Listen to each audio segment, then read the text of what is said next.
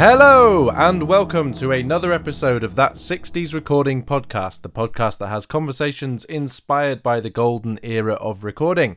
I hope you've all had a wonderful week and welcome back to episode 2 of the new season, if you like.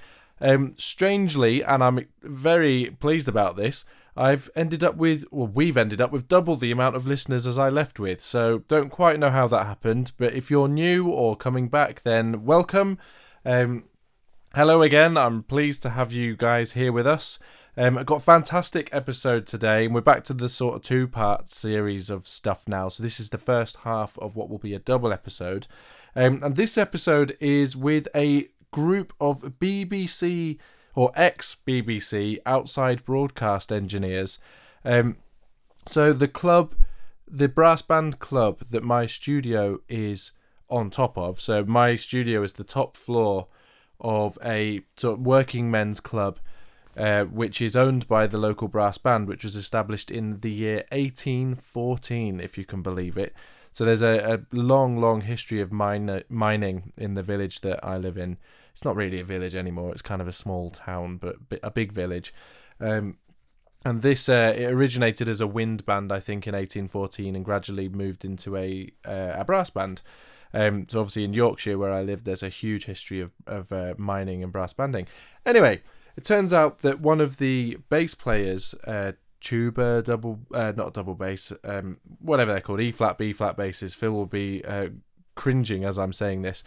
Chap called Phil Driscoll was a broadcast engineer and used to do a lot of work for a program called Listen to the Band, which was broadcast on Radio 2 on Monday nights.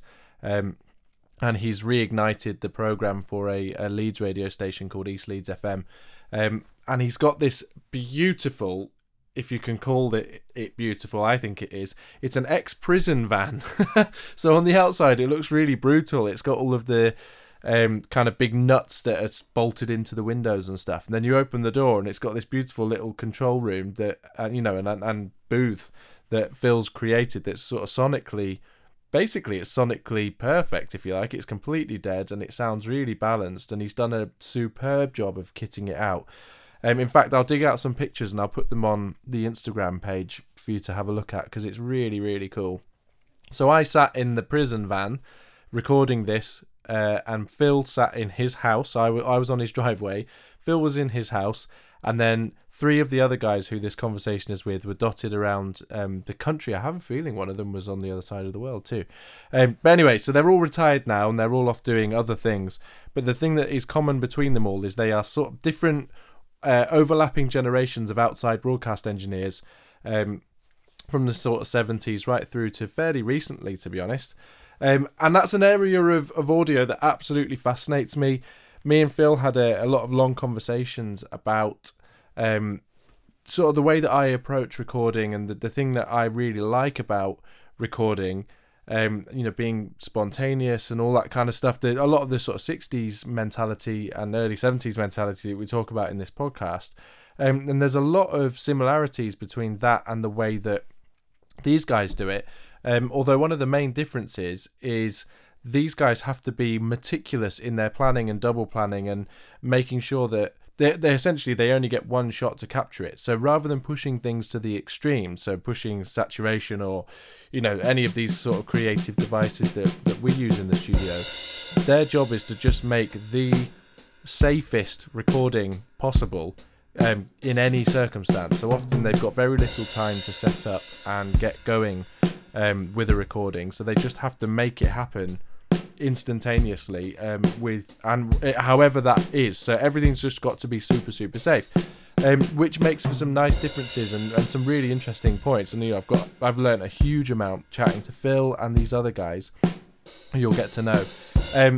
Phil would like me to point out, and I think that this is absolutely fair, so the conversation makes it seem like the team at the BBC, which was based over in Manchester in the north of England, was only 4 men, and that just isn't the case at all. There were 84 people, in fact, that had gone through the training that they did at a place called Wood Norton down in, I think it's in it's down in the southwest somewhere near Evesham of England. Anyway, that's where they did their training, and 84 different people went through that training over the time that these guys were there. So they were certainly not the only ones. There just happened to be a small band of engineers that have gathered together and stayed in touch.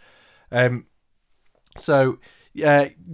also, he wanted me to mention a particular engineer that has written a lot of material that you can find online. He's written a lot of books. I'm just looking at the stuff he's written now, which I'm going to get hold of. So there's one called The Sound Engineer's Pocket Book, which seems to be incredibly rare and sought after, actually, looking at this. Audio Engineer's Reference Book, Sound Engineering Explained, Sound Assistant, and they're all written by a chap called Mike Talbot Smith, who was I don't know of him, but Phil pointed out that he was one of the most superb engineers that he'd met, and he unfortunately died during the pandemic. But go and check out his books, Mike Talbot Smith. If you have a look on Amazon, there's some used copies going. Some of them are very expensive, but some of them are very reasonable. So anyway, enough waffling from me. To put it succinctly, it's a group of 4 outside broadcast engineers that work for the BBC. There's some great tidbits of information, and there's so much we can learn from these guys. So there's not very much talking from me. It's essentially just me asking a question, and then they all talk between each other. And I love listening to them reminiscing. There's just so much they can teach us, and I implore you to listen carefully and show some great respect to these incredibly talented people. So here we go. A collection feels called the BBC Old Timers, outside broadcast engineers. Here we go.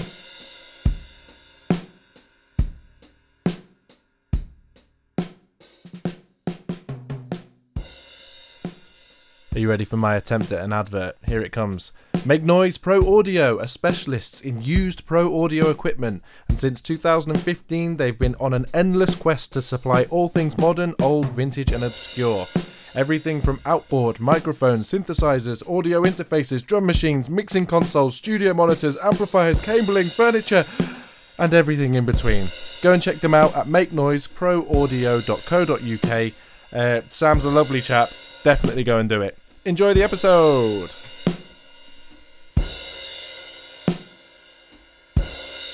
If you guys could each take it in turns to introduce yourself and give a brief synopsis into what your background at the BBC was. And perhaps I'll just go in the order of names that I've got written here. So Wilfred, if you wouldn't mind starting. I'm Wilfred Darlington. I worked for the BBC for very nearly 40 years. I started in the late 1960s. And in 2006, I went to the University of Salford and taught what it was I used to do. I left the staff of the University of Salford in November last year. Okay, and Graham? I finished up as a senior audio supervisor.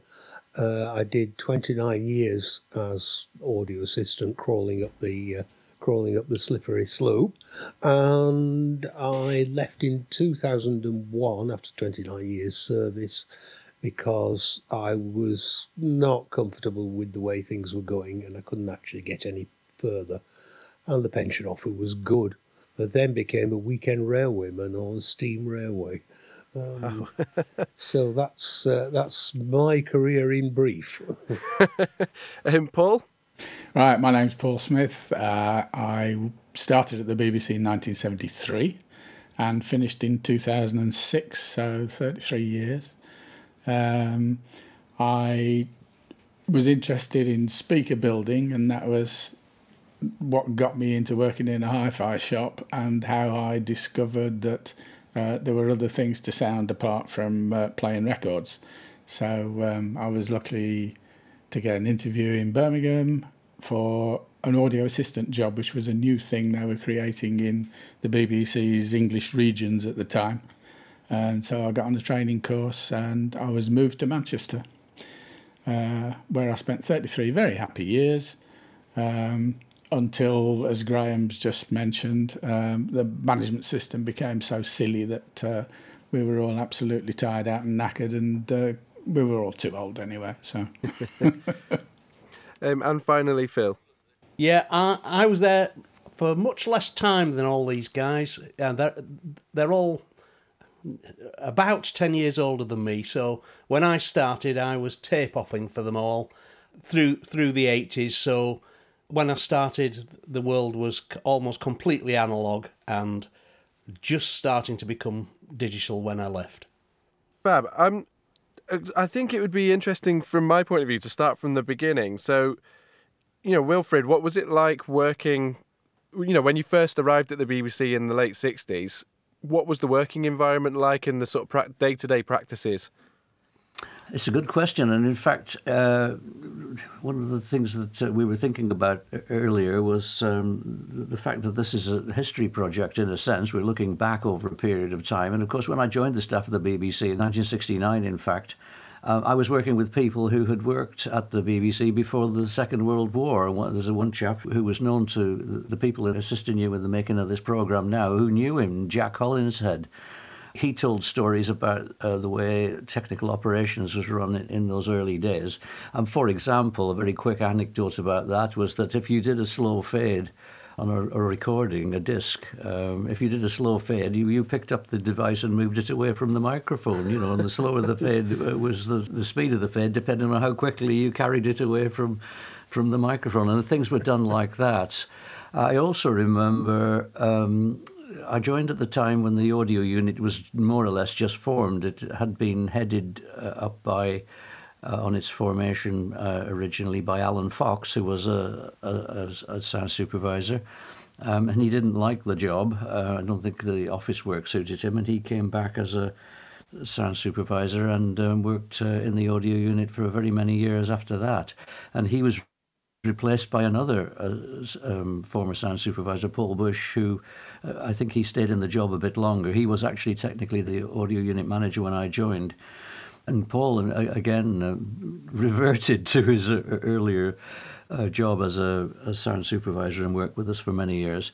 I remember seeing a piece of equipment in the stores at Stockport Road where the sound outside broadcast equipment was kept, and there were a couple of MX-29s which were passive mixers. One was bolted onto the top of the other, and there were steel bands connecting the faders, and this was a very early form of stereo. And there was this was A/B mixing, not MS mixing, and of course you get this obvious problem where you got this jittery sound, left, right, left, right, left, right, as you did a fade.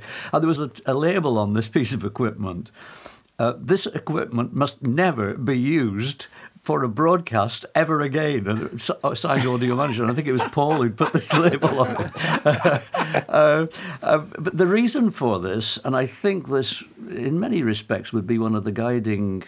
What's the plural of ethos? Ethes, or whatever it is.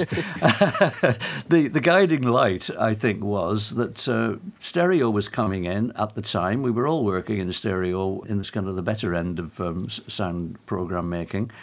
And someone, because we hadn't got enough equipment, thought of doing this. And I think the mechanical workshop had made these steel bands. We used to say they were rubber bands. They were actually steel bands that connected the faders. And this was a kind of a can-do ethos which pervaded the whole of the BBC at the time. The BBC was generally run by people who'd fought the Second World War, and they'd come from the forces, and this was a very can-do kind of thing. And I think while the BBC had that ethos, I think there were better times. When I hear my colleagues and friends talking recently about the bureaucracy or whatever, the management, have become so impossible to deal with, it's because they remember those days when there was a can-do ethos. And I think, some of the best things I did, I think, were informed by this. In my BBC career, I could sum it up by saying I think I was the only person who ever conducted an orchestra for a TV programme and welded steel. Now, I didn't do it at the same time. These were on separate occasions.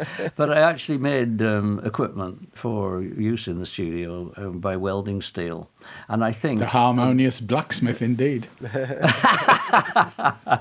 Well, I never claimed to be harmonious, actually, Paul, but certainly I did do that. Oh, and I think were. it was just that if you had a skill, you did it. And that's the ethos I came into in 1969. And I think there were still scant vestiges of that in the early noughties when most of us left. I'm quite interested in the sort of almost gear situation of, the late 60s. I mean, one of these episodes that I recorded was with Ted Fletcher, who designed the Alice consoles.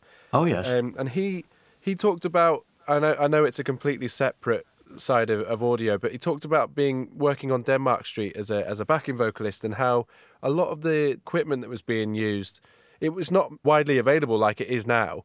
So a lot of it was made, he made a lot of compressors and preamps and things for use on Denmark Street. What was the equipment like that you were operating, and where did it come from? And were you having to, like you say, make things yourselves for use if you needed it? I think at that time the BBC tended to make its own equipment. I mean, that was it. And don't forget, we're talking about a time when the rotary fader was the order of the day. There were no, whatever the opposite of a rotary fader is, a linear fader. There were no linear faders, as I recall it, when I joined the staff. The desks were all quite ancient. But you see, we were conscious, as technical people are conscious of these things. We were conscious of when something new comes in, what its shortcomings were, as well as what its advantages were. And there was a kind of a technique we used very often. If we were putting sound onto mute film, as most film was proper film, sprocket hole type film, and the sound was recorded separately, and sometimes it wasn't recorded at all. There's a lot of mute film shot. You could affect, for example, the sound of marching feet.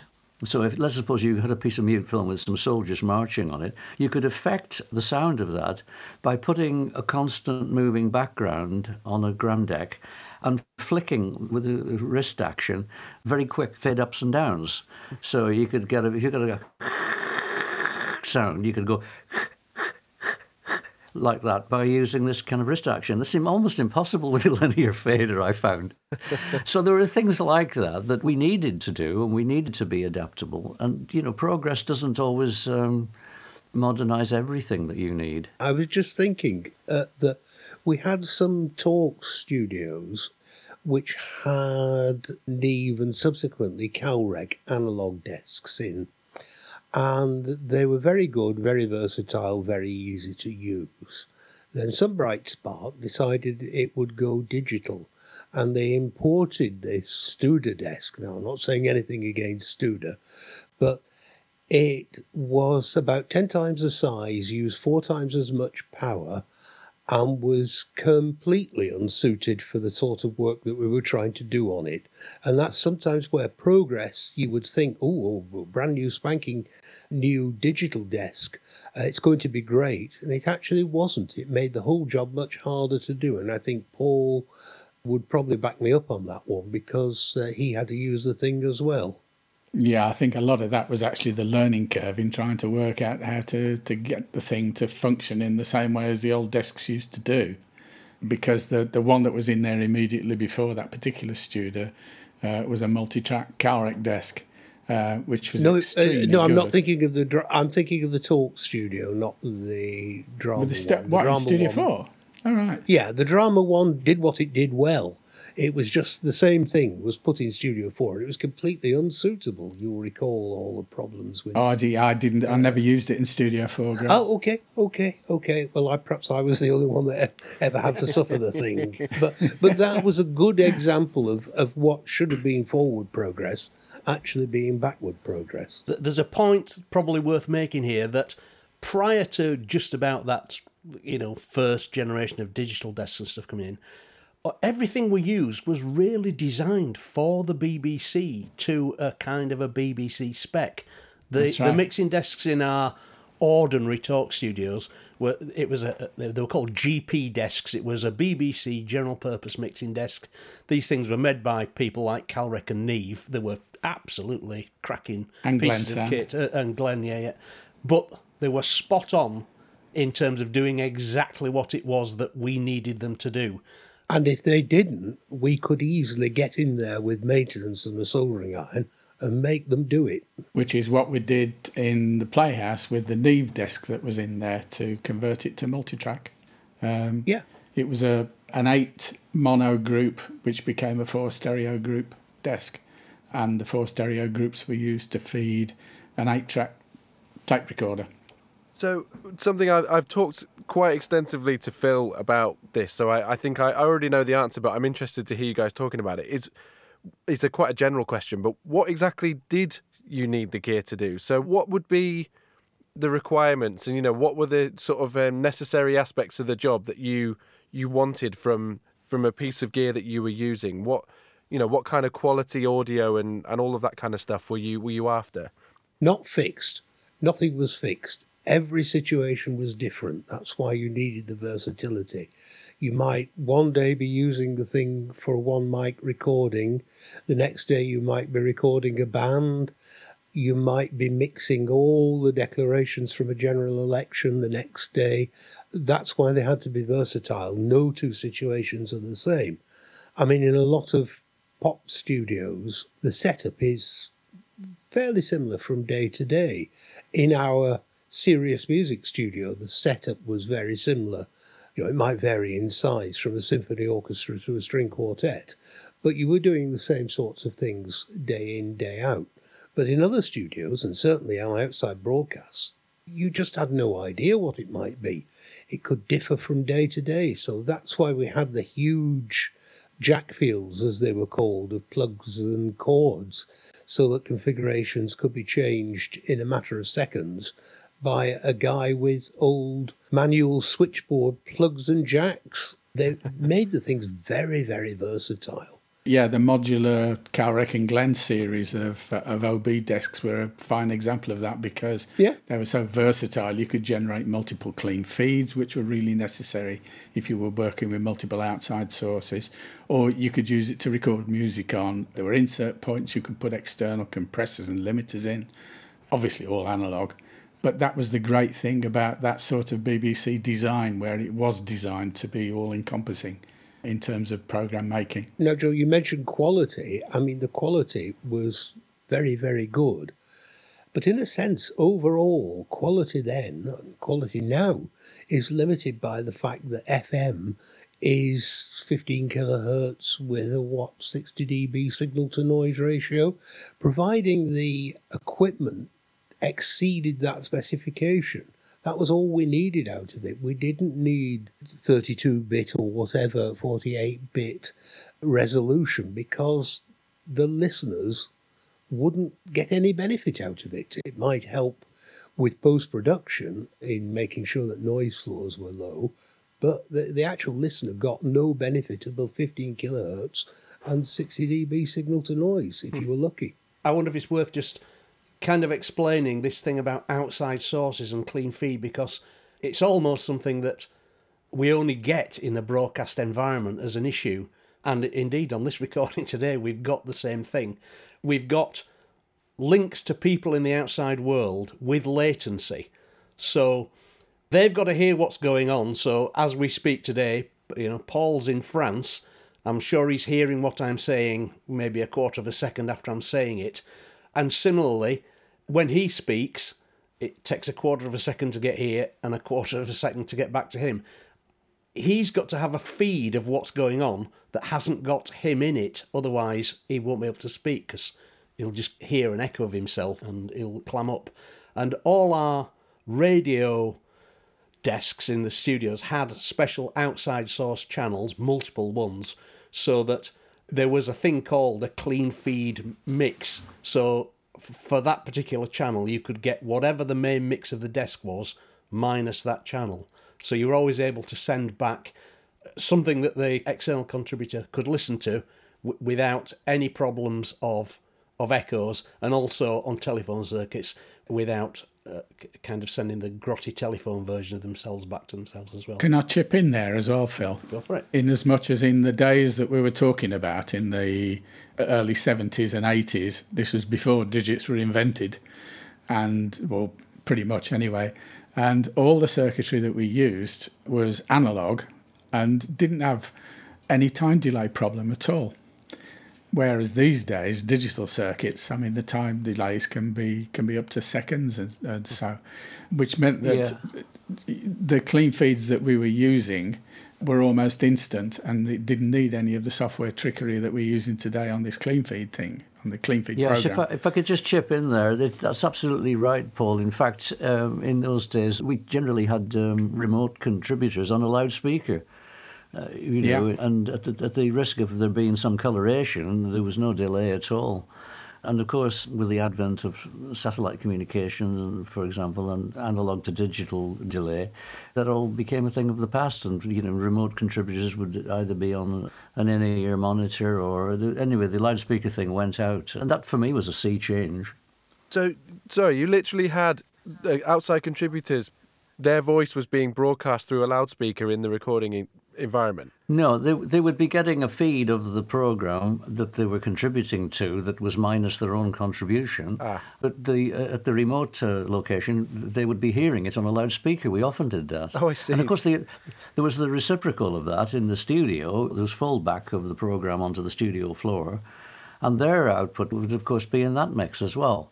And there was never really a problem until there was a time shift. Of course, the other thing in those days is that the studios were well designed and acoustically they could cope with that sort of thing as well. These days, any old glass shed seems to be used as a studio, and so you couldn't possibly use speakers in there. Joe, I think we probably just need to clear up some terminology here. What we're calling clean feed, a lot of listeners might know as mix minus. Okay. Yeah. Mix minus is actually a clearer definition of what's going on. It's an American term, but yeah, when we talk about clean feed, people just note it might be mix minus in their terminology.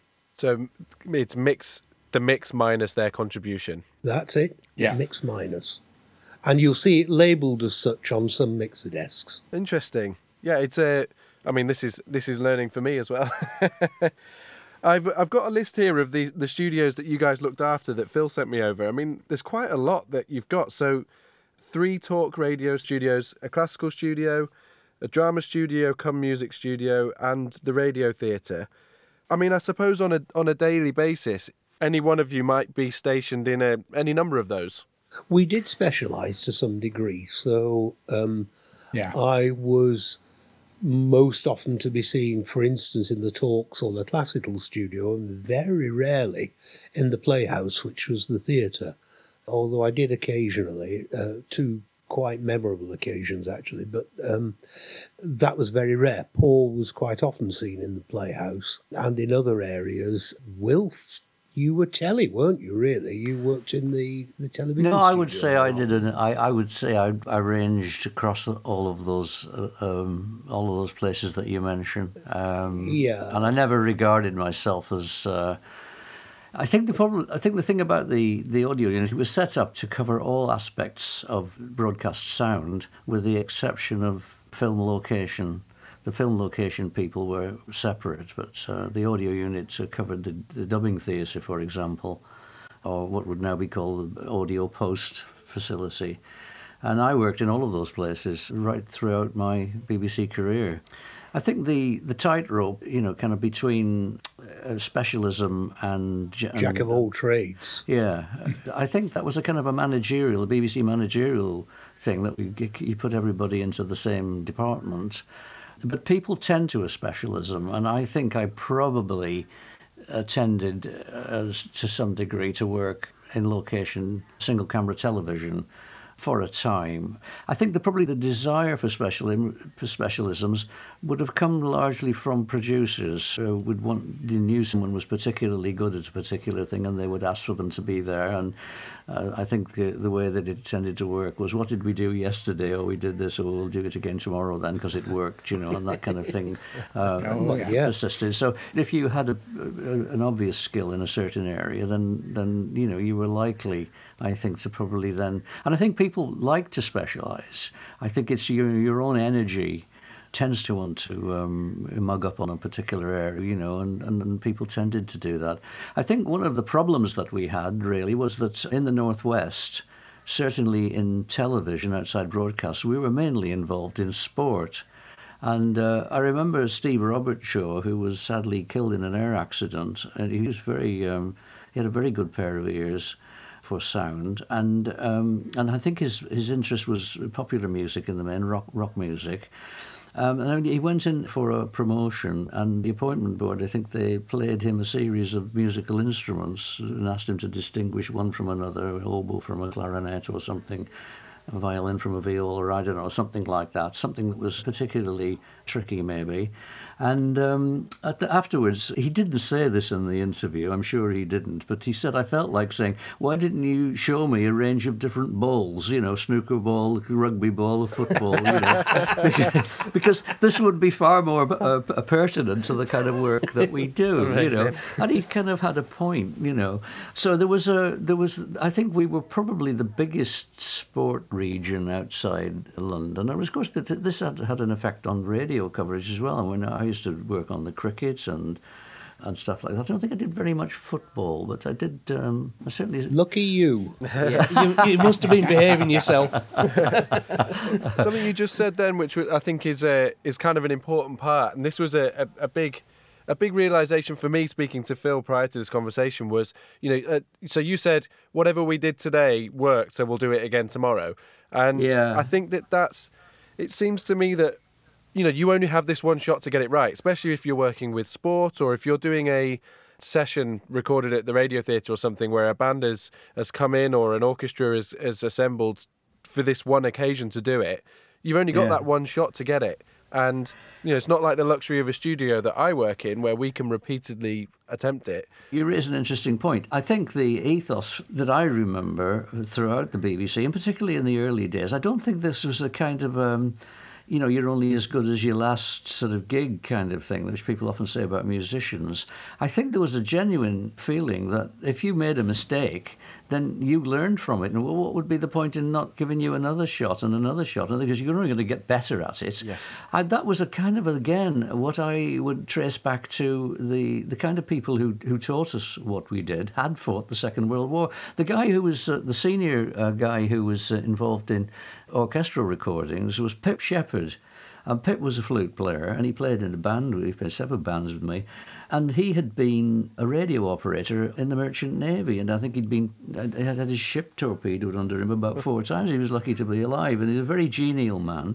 But there was no kind of idea that if someone had made a mistake, they could never be let loose on that type of programming again. You just, it was part of your training.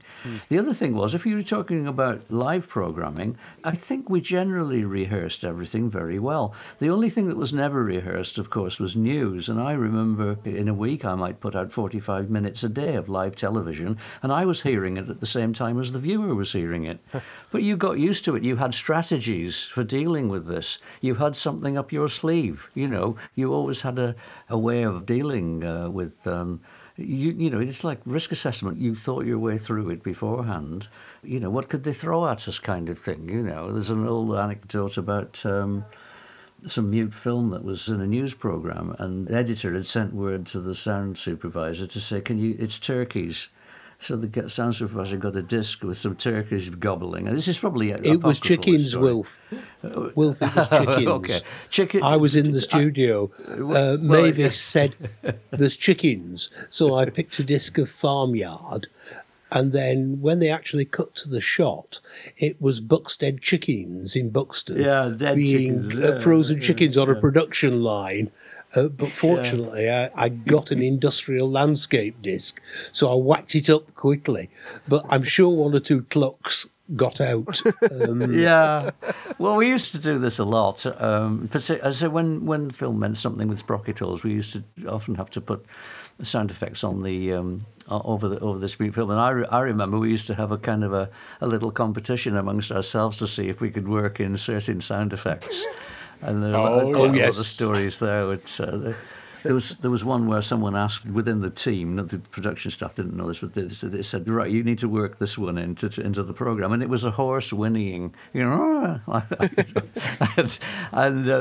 thought, how am I going to get this into it? And I remember, because we're live, we hadn't seen it before, and this piece of film came up, and it was the Duke of Edinburgh visiting a factory. And there was a close-up of someone just about to open a cupboard door, in this factory. It was where they were making kitchen units or something like that. And as this hand, I don't know whether it's his hand, but the hand reached and opened the door, and I dropped this effect in, and it and no one in the production, apart from my colleague, knew that I'd done this. But this was kind of a skill level in my view that you were able to do this. I remember being asked for a badger. I think the story was they'd put some tunnels under a motorway in the M6, I presume it was, to allow badgers to travel between one side and the other without getting squashed on the motorway, But these sort of badger tunnels in, and there was some footage of badgers. And at the last minute, getting hold of a badger effect was going to be tricky because we only had a few minutes' notice. And I got a pig snuffling about in a pigsty, which was in the 28 series of Farmyard Effects, and 28C or something like that it was. And I put it on the gram deck at 78 instead of 33. So it kind of sort of sounded quicker and smaller and, And I remember the editor came through after. He said, "Where the hell did you get a badger effect at that kind of notice from?" I said, "Well, I've got a good memory for these discs." I didn't say what I'd done. But let's face it, Wilf, who knows what a badger sounds like? 4% of us, maybe. Yeah. Do you know, that's another anecdote. It was said that Trevor Hill, who produced dramas with us, had produced in the years before, even before I worked for the BBC, I think it was the Battle of Cressy or something or other, and someone had said that a company of longbows letting loose at the same time, at the same instant, which they always did, it seems to me, it sounded like someone plucking a double bass, and I think he actually used the effect of a double bass being plucked because this research had revealed this is what it sounded like. And I think someone the story is someone wrote to the BBC and said, who was playing the double bass at the Battle of Cressy? Because the point is, people don't have to hear the right sound. They have to hear something that convinces them. Otherwise, they're distracted. And in this particular case, if it were true, and I'm sure it probably wasn't, it was a story, but if it was true, the listener would be distracted by hearing a sound which he or she would have identified with something else. And a lot of the time, it was putting in an effect which didn't unsettle the listener. And that's true of film as well. And I think when they designed the sound effects for Star Wars and those kinds of things, they had this very idea in mind that you put something into the picture, as it were, that doesn't unsettle, convinces the viewer. And that's what we used to do. The role, it seems to me, when I was working in television, and I didn't, as I said, do it all the time, but I knew I was there to avoid distraction rather than to be authentic, if I can say that. Yeah. Going to your question about this business, it's a one-shot job. You've got to go there. You've got one chance to get it right.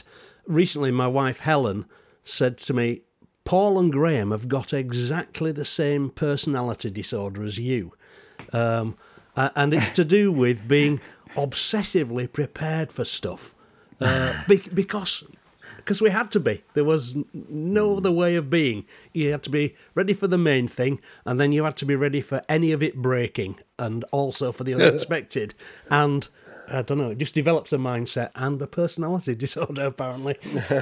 The problem with that is that it makes life very, very difficult when things are out of your control. I remember once I was doing a broadcast up in Glasgow Cathedral, and we turned up there, we got 6 praise bands or choirs and things to record for a programme for Radio 2, I think it was. But I turned up there with a big vehicle, we rigged it all in, there were 8 or 9 multi-cores went in, hundreds of, about 100 mic lines, I think, altogether. And we'd set it all up. There was a PA company there that had been hired in, and they'd got in there just before us, and they'd plugged in the power, and they'd said, this new wonderful 150 amp that's been put in by Glasgow Council is line neutral reversed. And every time we plug in, all the red lights come on, and we checked it, and it was line neutral reversed. So we then had to wait 3.5 hours before we could actually plug anything in, so that electricians could be found on a Saturday afternoon in Glasgow who would come and change this 150 amp feed over to the correct line.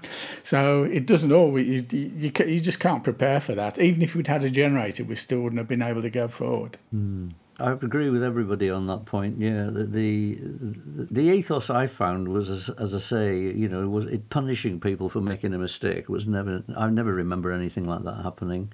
And as I say, I relate that to kind of wartime stuff. I remember my father talking about someone who missed a a cracked exhaust stub on a Hurricane, and it was the CO's plane. This chap was automatically on the charge, and he was brought before the sort of court martial. And the end of it was the CO said to him, "Don't do it again." That was it. The matter was completely dropped. This is a very serious issue. Yeah. And I think that probably pervaded. I can remember something similar happening in film processing at the BBC when I was there. Some new member of staff had caused a whole load of film to be ruined, so they had a court-martial, and again the supervisor of the departments, they asked him what he thought ought to happen to this individual, and he said he won't be doing it again, and that was the end of it. It was about training, Yeah, the training how wasn't else are good you gonna enough. learn? That's It's the about thing. mentoring Exactly. as well, isn't it? Absolutely. If you did do it twice, then you definitely didn't get to do anything again. There were 2 points that came out of Will's thing about. The first was the immediacy of it all. You would think, I did a lot of symphony orchestra recordings, and you would think, there's a detailed rehearsal and you balance and there are discussions and everything. And on occasions, I got 20 minutes to get the mix because people had things on in the afternoon, or the conductor wanted to play golf or whatever, and he was happy with the music, so I needed to get my bit done quite quickly. And if I took too long about it, then there would be mutterings and grumblings. And on many occasions they said, "Can we record after the coffee break?" So you had to use what you knew worked, because you knew you wouldn't have much time to experiment. I mean, occasionally you could slide an experimental bit in on spare channels and have a quick play with it, but any experimentation had to be done out with the basic process of recording, which was to use what you'd used before and get it done, as quickly as possible. Professional music recording is very different to what people imagine.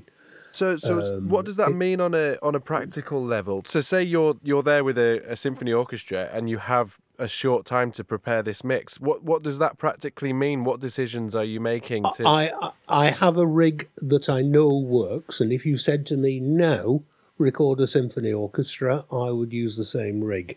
And it almost always works. And you put in a little bit extra just in case some things are different, depending on the music. You obviously know what you're going to record. Mm-hmm. And if it has a celeste part, for example, or a harp part, you may stick out an extra mic or so to just make sure that you don't lose that in the general tone. But you have what it amounts to, a standard rig, and you use it. And that allows you, because you know what the settings are roughly going to be, that allows you to get it. There is one lovely example of this. The Halley Orchestra's instruments got stuck in a snowstorm coming back from Sheffield.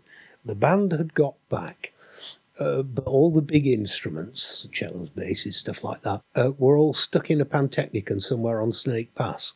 And they couldn't get the van out in time for the afternoon rehearsal for a live Radio 3 concert in the evening. And by the time the van did arrive, the rehearsal time had expired and the musicians were on the statutory break. So both Radio 3 and the producer were in a bit of a panic as to what we were going to do. And I said, "I've got an idea. Just before we go on air, get them to play the Queen national anthem. Yeah. And I'll balance the orchestra on the Queen." And the producer said, "But it's a wind band, Kurt Weill, Threepenny Opera, for one of the pieces." I said, "Get them to play the second verse on the wind band." Right. So off we go. Conductor comes on, and the Queen starts off. I'm doing my balance, and you hear all the seats going up, because we didn't used to play the Queen at concerts normally. Everybody taken us by surprise. All stand up, seats all go up. We play the Queen, I fiddle about and get my balance. And end of the first verse, all the seats go down as people sit down, and then the wind band started up with the second verse. So we got all the seats going up again as they all stood up for the second verse, and at the end all the seats going down again as the verse finished. And then the announcer came in Good evening and welcome to the Free Trade Hall where the Halley Orchestra are going to that. Off we went, quite happily. And within 5 bars of the first piece playing, I got the balance that I was intending to use and carried on using. And the wind band sounded all right as well. So the producer, plaudits all round, herograms here, there and everywhere. But so you could actually balance an orchestra on the first verse of God Save the Queen.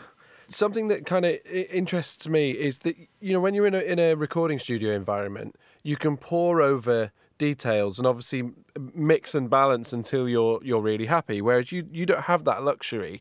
So at the end of the day, do you sort of come away thinking a sense of achievement with the idea that you got a balance in that moment, or are you thinking, I could have done that a little differently, or are you thinking next time I'll do this a little differently? You are always thinking next time I'll do it a little differently, even if it's a normal session and you've had the time you need and you've listened, you still think you could do it better. I mean, there's another anecdote. It's a bit self-aggrandizing, but I'll tell you about it anyway. After supper at home, I came in and sat down in front of my hi-fi and put the radio on. And it was a concert, and the sound was stunning. And as I listened, I realised it was our orchestra, because you can always tell, and it was Studio 7. You can always tell. And I'm thinking, which one of my colleagues has done this? I'm really jealous here. Why have they done so well? And it bugged me through the whole performance, which the music, I couldn't remember anything about it. It was, as far as I was concerned, it was new to me. And I was so annoyed at the end of the concert, I rang Radio 3, and because you could do that, and I explained the situation and said, I'm really cross that somebody's got a better balance than me. Who was it? And they went away and looked on the recording sheet, came back and said, what's your name again? And I told them, and they said, interesting, it was you. Fantastic. And my response to that, well, if you don't like your own balances, it's probably time you went off and did something else. But the point was, it validated what I was doing, because I'd completely forgotten this session. I'd completely forgotten the music. So I'd no memory of having done it, but I liked what I heard. So it was obviously what I'd wanted to get. And presumably the producer liked it as well, because, it was broadcast. But it was so interesting that I'd no recollection of doing this session, but I liked the result. So it just proves you have to like your own balances. Well, I suppose there's an element of something that they talk about a lot these days of kind of flow state. That if you're working day to day in a hectic environment, you probably are not thinking too much about what you're doing in a conscious sense. You're making decisions based on your experience, and just going with your gut feeling in a moment. And that's it's probably a really nice sense of accomplishment to hear yourself back and then realise that it was you and feel proud of what you've done. And you actually like it. Yeah. But that brings me very quickly to the other point I was going to make, which was when you're doing something like balancing an orchestra or a quartet or whatever, it was a point Wilf made about doing something that the listener is comfortable with. The orchestral sound that you broadcast on Radio 3 isn't the best seat in the house. It's what the listener imagines the best seat in the house to sound like. Interesting. You follow me? Yes. That it's not what the best seat in the house sounds like. It's what the people at home, it makes them feel that they're sitting in the best seat in the house. It's got to be true to reality. I mean, a lot of modern mixes that are going on are multi-mic. There are microphones everywhere. And every vestige of feeling that you're in an ambience, that you're in an area, has been stripped out. It just sounds like a bunch of cardboard cutouts. And you can hear that it sounds like a bunch of cardboard cutouts. Whereas if you do a good job, the person will feel they're in the Bridgewater or Liverpool Phil or, wherever it was in our area, Leeds Town Hall, that we did these recordings. And that's for me, that's the trick. Is to let the listener think that they're listening to a real orchestra playing together in a real space. It's an obvious point, but it's something that, as a listener, it's really easy to forget. I'm kind of interested in... So, Paul, I know you worked in the sort of more pop and light music side of things. How does what Graham's talked about translate into that style of music? It's a good question. When I started off, they started training me up with the Northern Radio Orchestra, which was about 17, 18 musicians. So it was 4/4/5 and a rhythm section, plus there were horns in at the start, there was extra woodwind, there were 3 percussionists, stuff like that. But everybody knew how they ought to sound.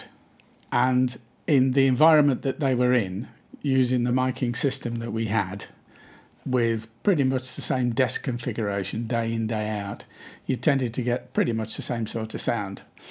And then things started to become a little bit more adventurous with some of the arrangements when things like the Star Wars theme came out. And so we started multi-tracking various bits of it and then throwing in all the sound effects onto the multi-track and fiddling around to get the timing right and then remixing that afterwards. But the majority of the stuff was just done straight down onto quarter-inch tape with Phil as my tape op at the back for a lot of the time, 3.5 days a week, day in, day out, day in, day out, with the same musicians pretty much, with 1 or 2 depths coming in, but basically the same thing. Now, going out and doing them on the road, I never did them on the road because they weren't that sort of band. It would have been too expensive to do it. We didn't have the sort of Radio 3 style orchestral budget to do that sort of thing. So, you know, it was a different thing from what Graham has explained. Because if I go out and I record musicians in an environment that isn't a studio, then it's nice to be able to carry that environment across. Mm-hmm. I mean, that's something that's particularly noticeable with programs like Choral Evensong, because every week is a different cathedral, different acoustic space with different singers, different organ. And there you can really be imaginative with the way that you mic the place to sound like where it is. So, but sometimes you're actually fighting that church acoustic to get detail as well, because the production people always want to hear the words. Yes. And the wonderful thing about Choral Evensong is that the whole thing just floats over your head into this wonderful acoustic, and everybody knows the words already. But anyway, there was quite often a little bit of friction there. I've got in my notes that Phil gave me about I'm quite interested to hear about an outside broadcast, an articulated lorry that you worked out of that seemed absolutely jam-packed full of gear that is, I mean, in the modern age is unfathomable that you managed to drive all of that around. Well, yeah, I mean, that's what we did when we went out to... I was lucky enough to be myself and Steve Robertshaw and Tony Worthington, who worked in audio in... Steve was mentioned earlier on. I think we were the first supervisors to go out and record in concerts for Radio 1 outside of London, because London always kept it to themselves. But we could only do that because we got these wonderful vehicles. First of all, we had SCV2, which had got D-Rig Calrec inside, and it was a bit of it wasn't a particularly good vehicle at all. But once we got SCV5 and Birmingham got their SCV6, they were fabulous vehicles. They were fitted with a 40-channel SSLE series with the first versions of the SSL computer in. So we got total recall if we were doing complicated shows where there were 3 or 4 different setups. Ours was equipped with an Atari MTR-90 with a space for a second one so that you could do continuous recording. On the wall, in the jack field, there was a submixer which gave you about 16 channels, I think it was, that you could group into 4. So you could do audience submixes and things, so you could have close audience, distant audience, and things like that for concerts. And then on the table on the left-hand side, I can't remember what was underneath it. There was racking and various things. But there was space on the top there to put a 32-channel Soundcraft desk in as well, which we used for... in fact, I was helping Steve on the Main Road Fleetwood Mac gig, where the 32-channel submixer on the left had got all the wacky percussion stuff that was in. And so it was two of us that were actually doing Steve was doing the main mix, and I was trying to chase my way around whatever percussion thing that popped up next. But it was a great vehicle for doing that sort of thing. And SCP-5 and 6 went on to do Live Aid. They did the Mandela birthday party, Queen at Wembley, all that sort of thing. And that was done straight live onto whatever broadcast means was there. It was probably post office lines in those days. But they were great vehicles for doing that. Monitoring was BBC LS58s, which have been, I mean, there's still people actually making those. I think Graham Audio still make a version of that. And then the ubiquitous Yamaha NS10s as a second check monitor. And an Auratone. We always had a little Auratone. But that was the SCVs. They were great vehicles, fabulous vehicles. Should mention that the desk in the SCVs was substantially the same desk in Studio 7, the classical music studio. So we actually had commonality of equipment in the big desks, which was very handy when you had to work in one area and another, that you were sitting down at what was essentially the same desk. What does SV stand for? Just out of curiosity. Sound control vehicle. Ah, there we are. I'm just making a note of all the terminology I'm learning. Oh, the BBC is a great one for initials and jargon. Yeah. It's worth pointing out that in the various desks that we had in the BBC, I mean, Wilf was talking about rotary faders, the MX29, 2829 series, which were passive line level mixers, 600 ohm in and out. We went from that to, there was a little Pi mixer that we had on Radio OBs. And then the Glens and Calrex came in. In the studios, we started off in old BH with, I think there might have been one BBC Type A desk in one of the studios. There was. It was Studio 2. Studio 3 had a slightly more modern... That was the one on the top floor with... that had the BCM10 in, didn't it? A word in edgeways and the sort of talk. Yeah, and Studio 5 was a Type B valve desk, wasn't it? Yes, it was, yeah. Yeah. I mean, the interesting thing about... I can't tell you now who designed these desks, but I'm pretty sure they were BBC people. And in fact, in around about 1982... when John Bower, who had been a BBC engineer, he became the head of sound at the Royal Northern College. And he phoned the office one day and said that the desk he had built for the BBC in London somewhere was being scrapped.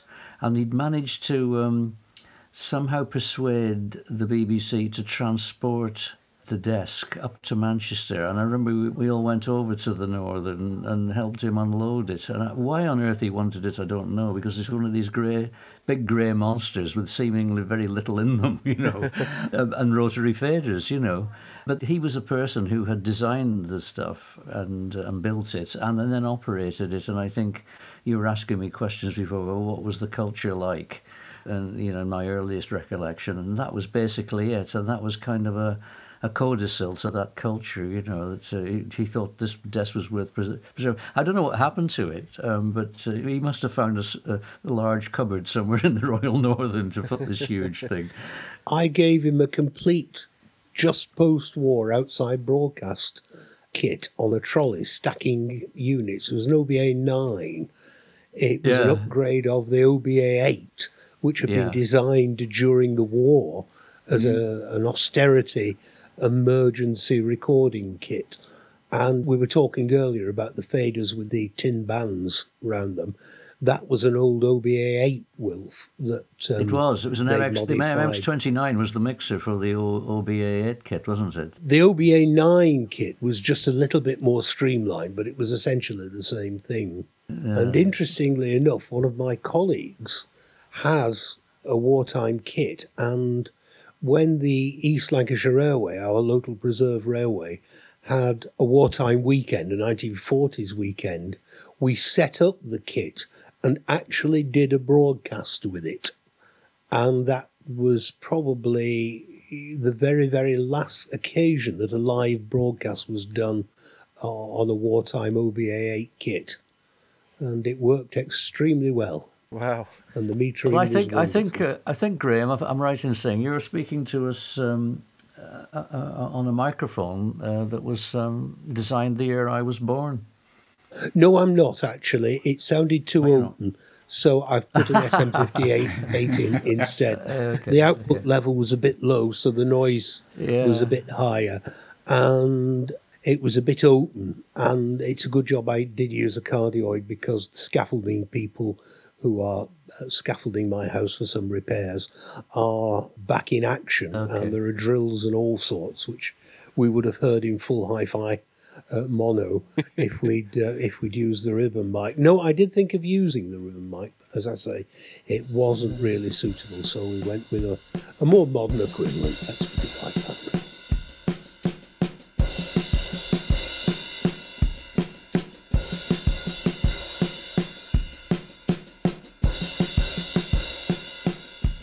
So there we have it, my conversation with the BBC old-timers, as Phil called them, the collection of outside broadcast engineers. I really hope you enjoyed that episode, and we'll have more from those guys next week. Before I sign off, I'd just like to remind you that you can find out more about me and everything that I do. Oh, I hate saying that. You can find out everything about me and everything that I do at allyouneedisdrums.com. Also my Instagram, which is at allyouneedisdrums. If you'd like to find out about the drum sessions I do, I've set up a separate Instagram for that. That's at Joe Montague Drums. Montague is spelled Montague. So at Joe Montague Drums. And that's all about the drum sessions and studio stuff that I do. A huge thank you to Adam Mallet for the artwork design he does for this podcast, to Joe Kane for the intro and outro music. Thank you to you guys for listening. Once again, I hope you enjoyed it, and I'll be back next week. Goodbye!